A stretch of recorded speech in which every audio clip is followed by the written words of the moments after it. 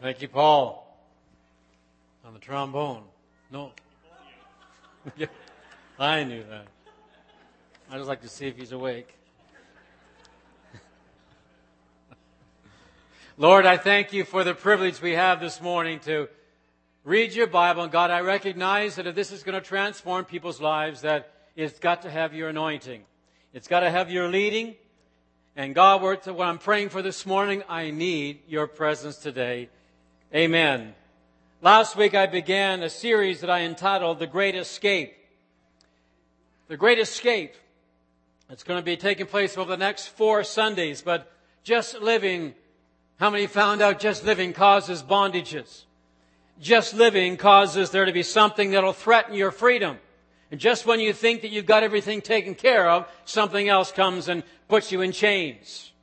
Issues of life do it. From birth to death, you'll always be having something you've got to climb out of and get a victory over. There's always going to be something to break free because there's some type of chain that'll try to bring you in captivity. We always need to cry out to God for complete freedom.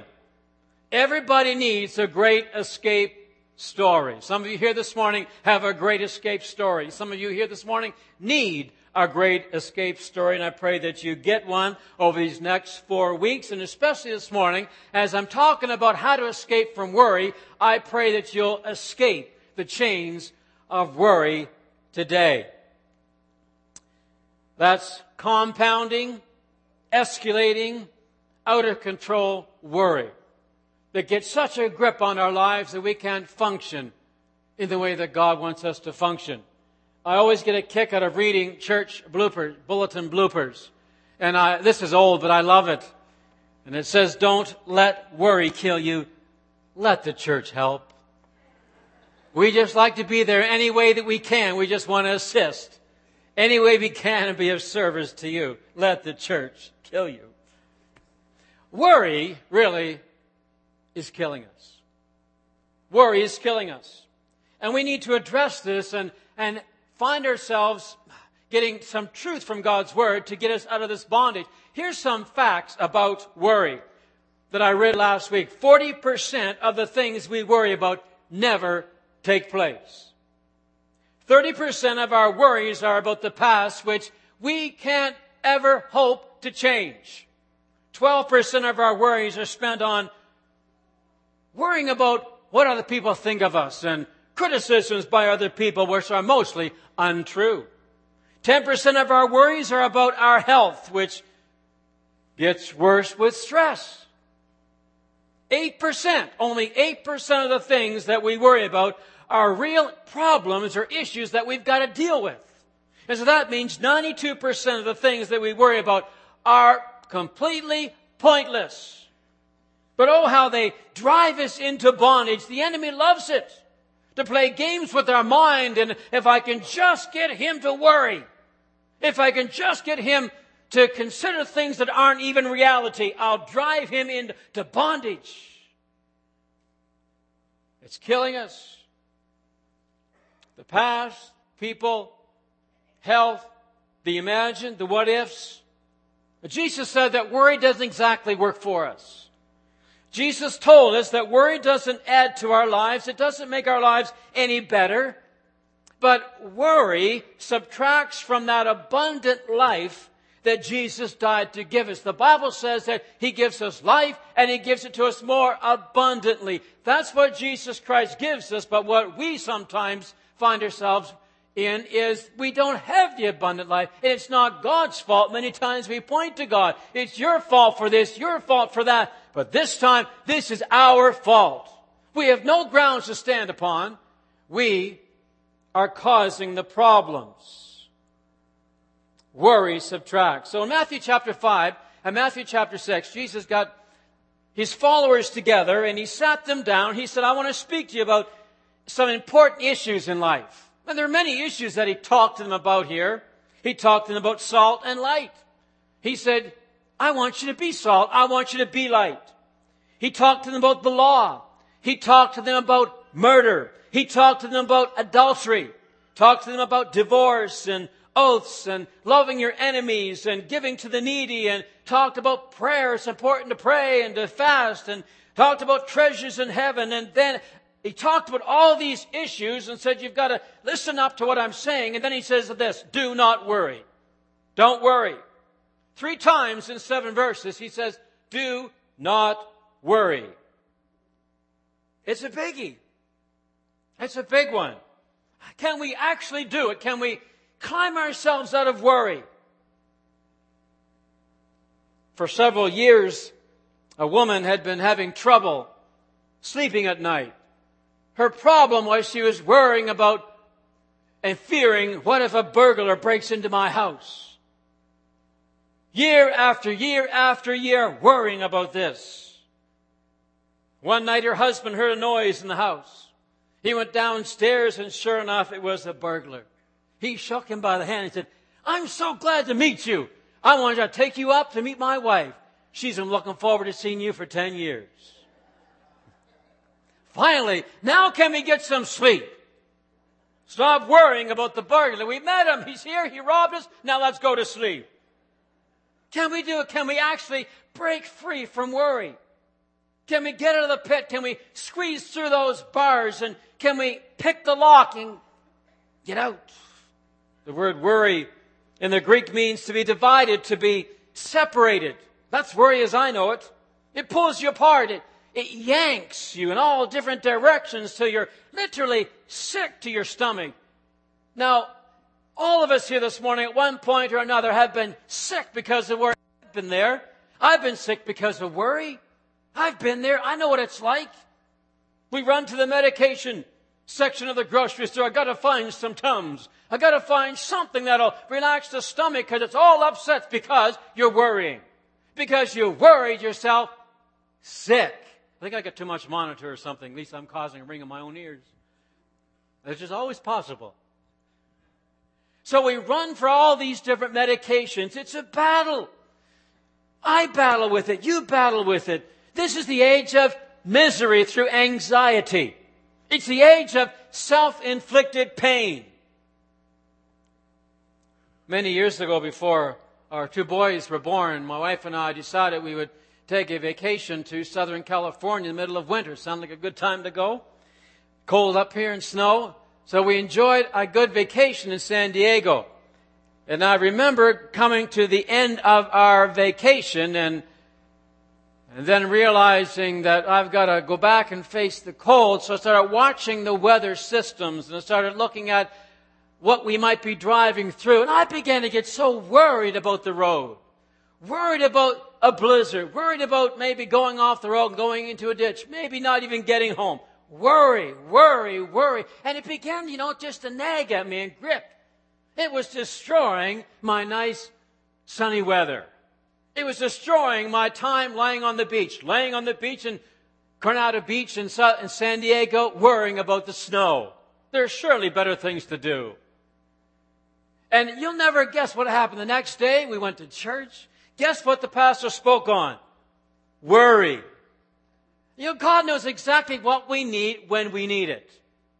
And I'm glad that I got a hold. He said, he's right. He's right. And I dealt with it there, had a great ride home, and naturally I survived, and I'm here. But worrying for nothing. Have I had to escape from worry since? Oh, yes. It seems like we always need, because I said earlier, we always find ourselves getting into bondages. You tackle one, and then something else will have to be tackled as well.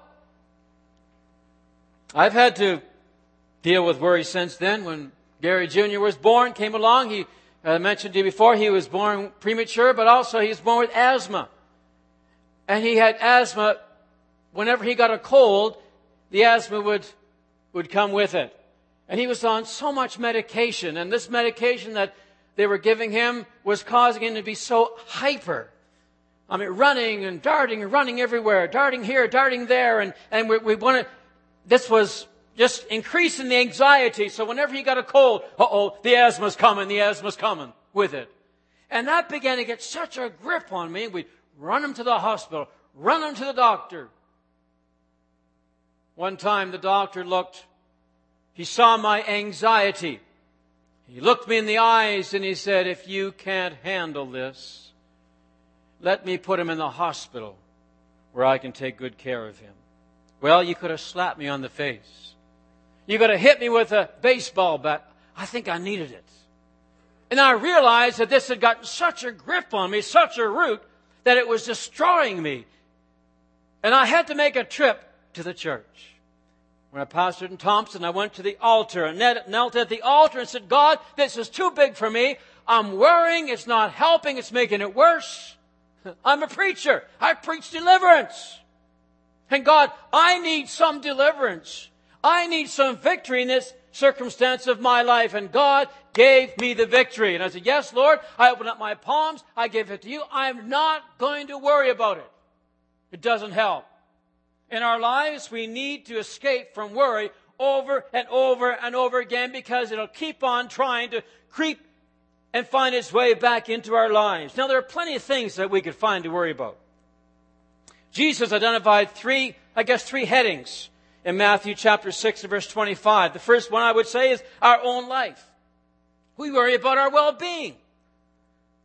We want this body of ours to be protected, and we want to make sure that, we don't want any pain to come to it. So we worry about what's going to happen to us. There are some people that are afraid to leave their house because they worry what will happen when they walk outside the doors. There could be an accident. Something could hit them on the head. Who knows? They'll think of everything and start worrying about it, so they'll stay inside the comforts of their home. But in the comforts of their home, you can sit down in your chair and die.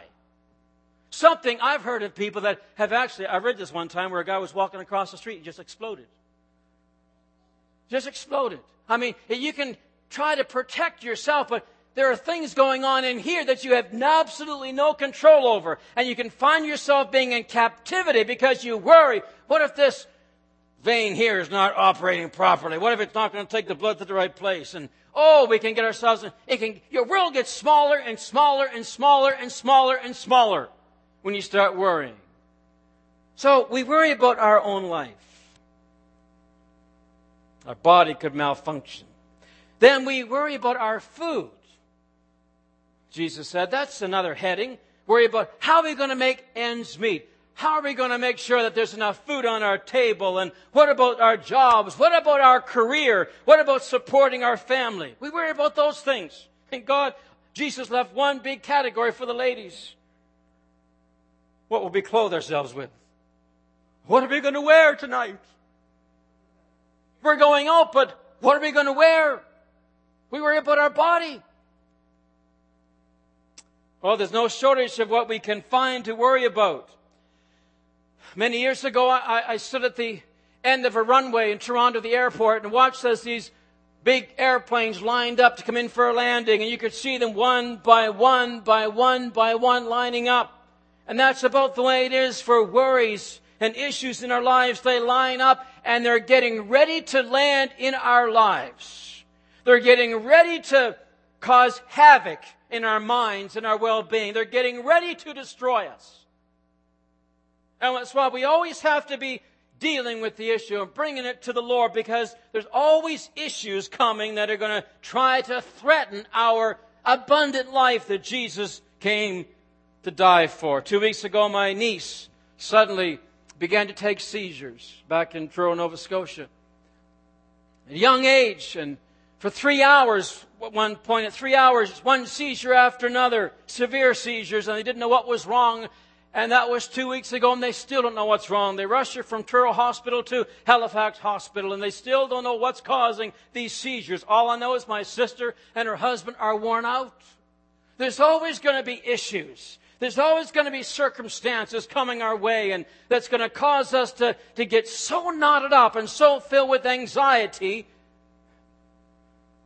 Always things we have to deal with.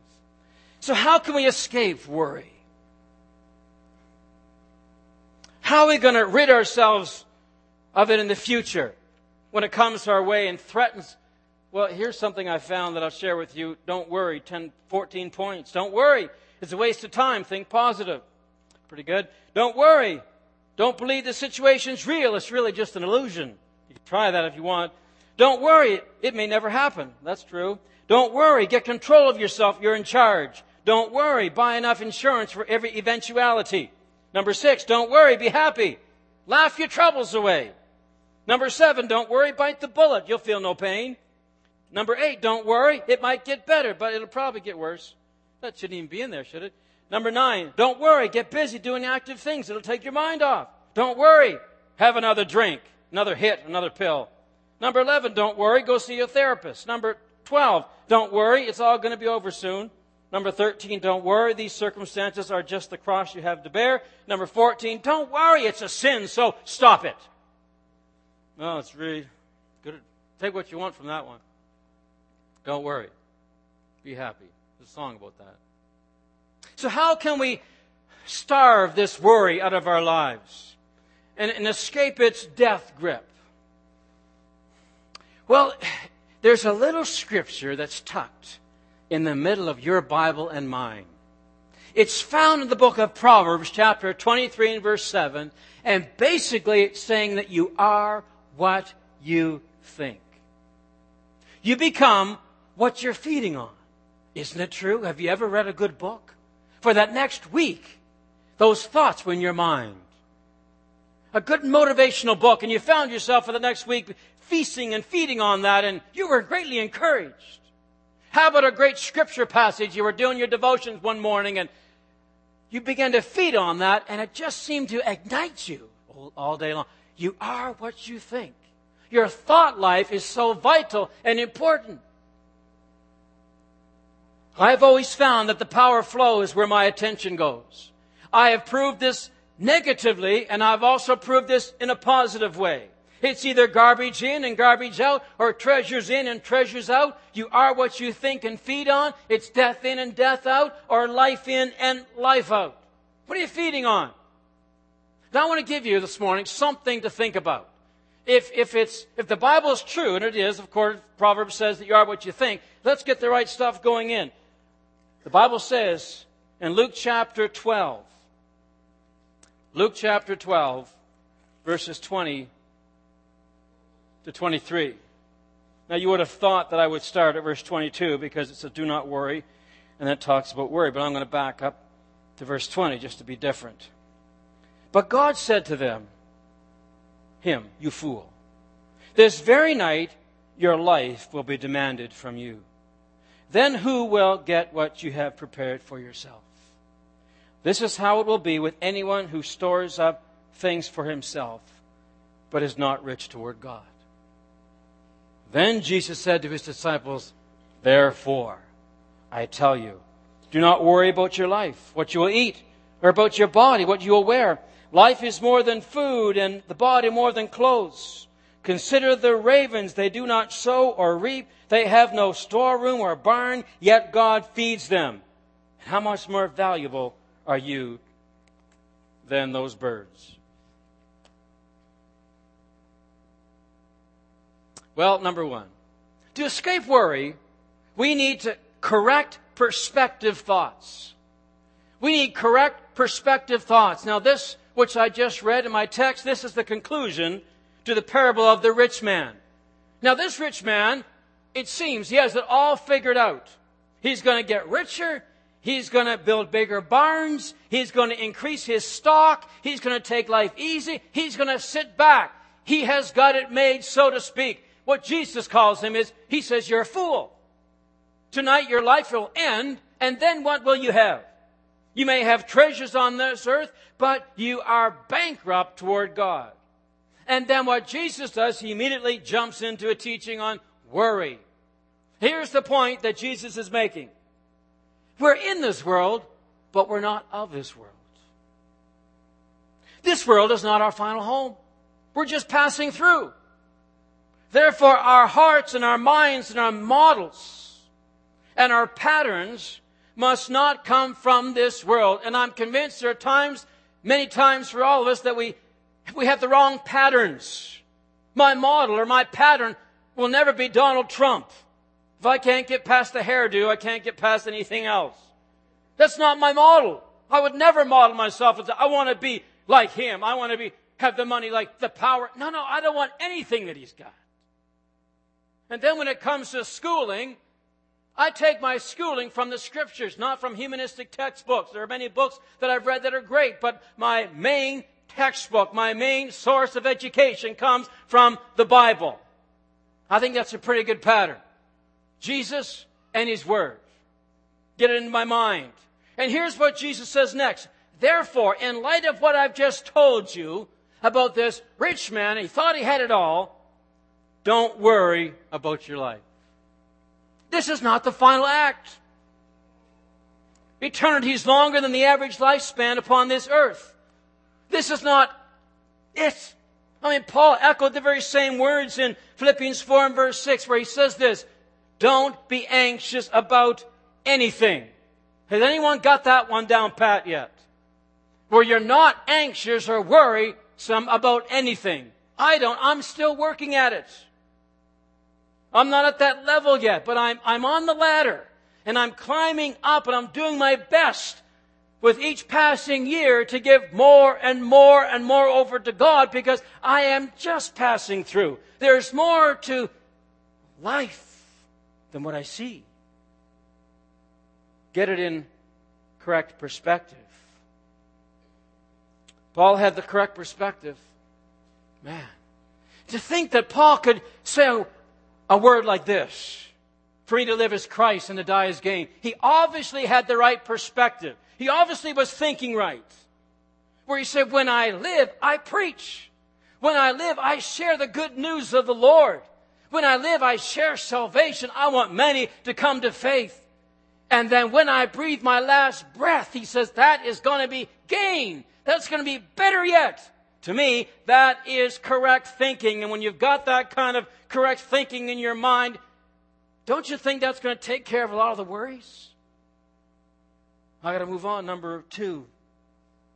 To escape worry, we need correct provision thoughts. Not just perspective thoughts, but provision thoughts. And suddenly, out of left field, Jesus brings into the picture these ravens. I never did like ravens. I used to live in Thompson. I saw what ravens do. Scavengers. I mean, I put my garbage out in the morning. They pick it all to pieces. You go up there. My first introduction to Thompson when I moved there in 1987. Nelson, you know about this because he lived there too. And I put my garbage out and I wondered, why do people put blankets all over their garbage bags every morning? Well, I found out. My garbage all over the place. And they even are smart. They'll sit up on a telephone pole and be the lookout man. And they give the okay for for the other birds to come and attack the garbage when no one else is around. I read that. These are scavengers. Low-life birds. And so Jesus brings in the scavengers, the ravens and garbage pickers, and he says, I want them to be your teachers. Do you want those things to be my teachers? Teacher? How can I learn from these ravens? They don't plant. They don't work. They don't sweat. They don't toil and work the fields. They don't prepare for the future by building up resources and securities like we do. I know people like that. They're lazy. I call them lazy. But these ravens just fly around and live for the moment. Maybe I can learn something from the ravens. Yet God feeds them. God takes care of these ravens. Job 38 and verse 41 says, who provides food for the raven? Psalm 104 verse 27 says, these all look to you to give them their food in proper time. In fact, this is an incredible chapter. If you want a good chapter to go home and feed on so you get the right thought process going in your mind, go home and read Psalm 104. And God's talking about His gracious provision for every living creature and the trees and nature. He's got everything figured out. And the psalmist, it might have been David, we're not sure, but he says in verse 28, when you open your hand, they are satisfied with good things. And if you read that chapter in the beginning, you'll note that David, or the psalmist, he begins to worship God and praise Him and say, oh, I praise you for you're very great. And he goes on to mention all these marvelous things about God's provision. Then he ends the psalm by giving praise to God and rejoicing. And he says, may my meditation be pleasing to you. I will sing to you for as long as I live. Surely God is good. Surely God takes care of all of our needs. We need to have correct provision thoughts. God will take care of you. Jesus goes on to say in Luke chapter 12, how much more valuable are you than the ravens? Sometimes I need to hear that. Maybe you need to hear that this morning, that you're important to God. Verse 28 says, oh, you have little faith. Sometimes we have little faith in a big God. Want to escape worry? Feed on God's provision thoughts. Want to escape from worry? Get a picture of yourself being in the palms of Jesus' hands. We run for security in the walls of our home, but there's better security in the palms of Jesus' hands. You're in the hollow. That's where He positions you. And when I think on those things and meditate upon those things, it does eliminate and help me to exit and get out and escape from worry. Number 3, to escape worry, we need correct petition thoughts. Not just perspective thoughts, provision thoughts, but correct petition thoughts. You're probably like me. You like to do things on your own. Many times we feel that way before we come to God. We'll try to settle this. Yeah, I got a concern. Yeah, I've got a need. It's a big one. It's a biggie. I got to wrestle this through myself. And so we work it out. We try to do it on our own. When our Heavenly Father's waiting there every time with hands outstretched.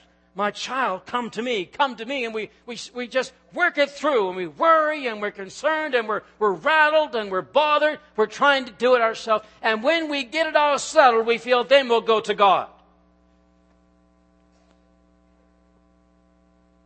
But Jesus wants us to come to Him just as we are. We're all damaged goods. We don't come to Jesus as perfect vessels. I don't think we ever will be able to. We come to Jesus as broken vessels. And we come before the Lord and say, I'm wrestling with this so much. This worry and this concern.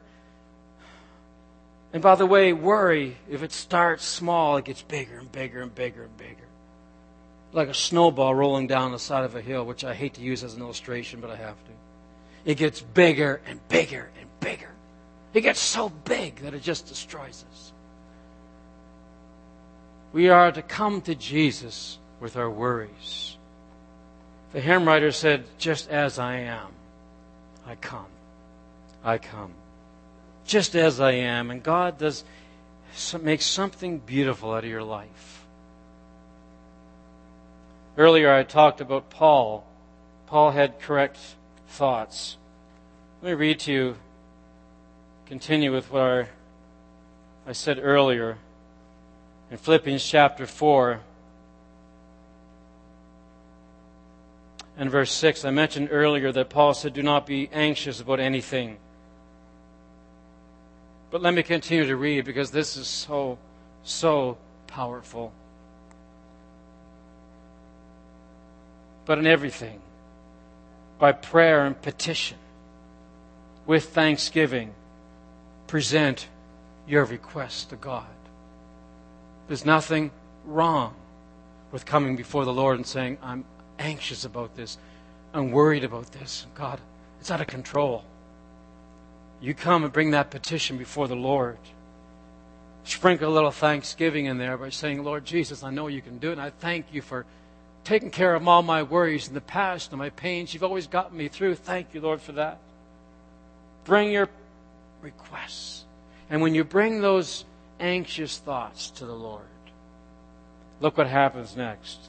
And the peace of God, which transcends and goes beyond any human understanding.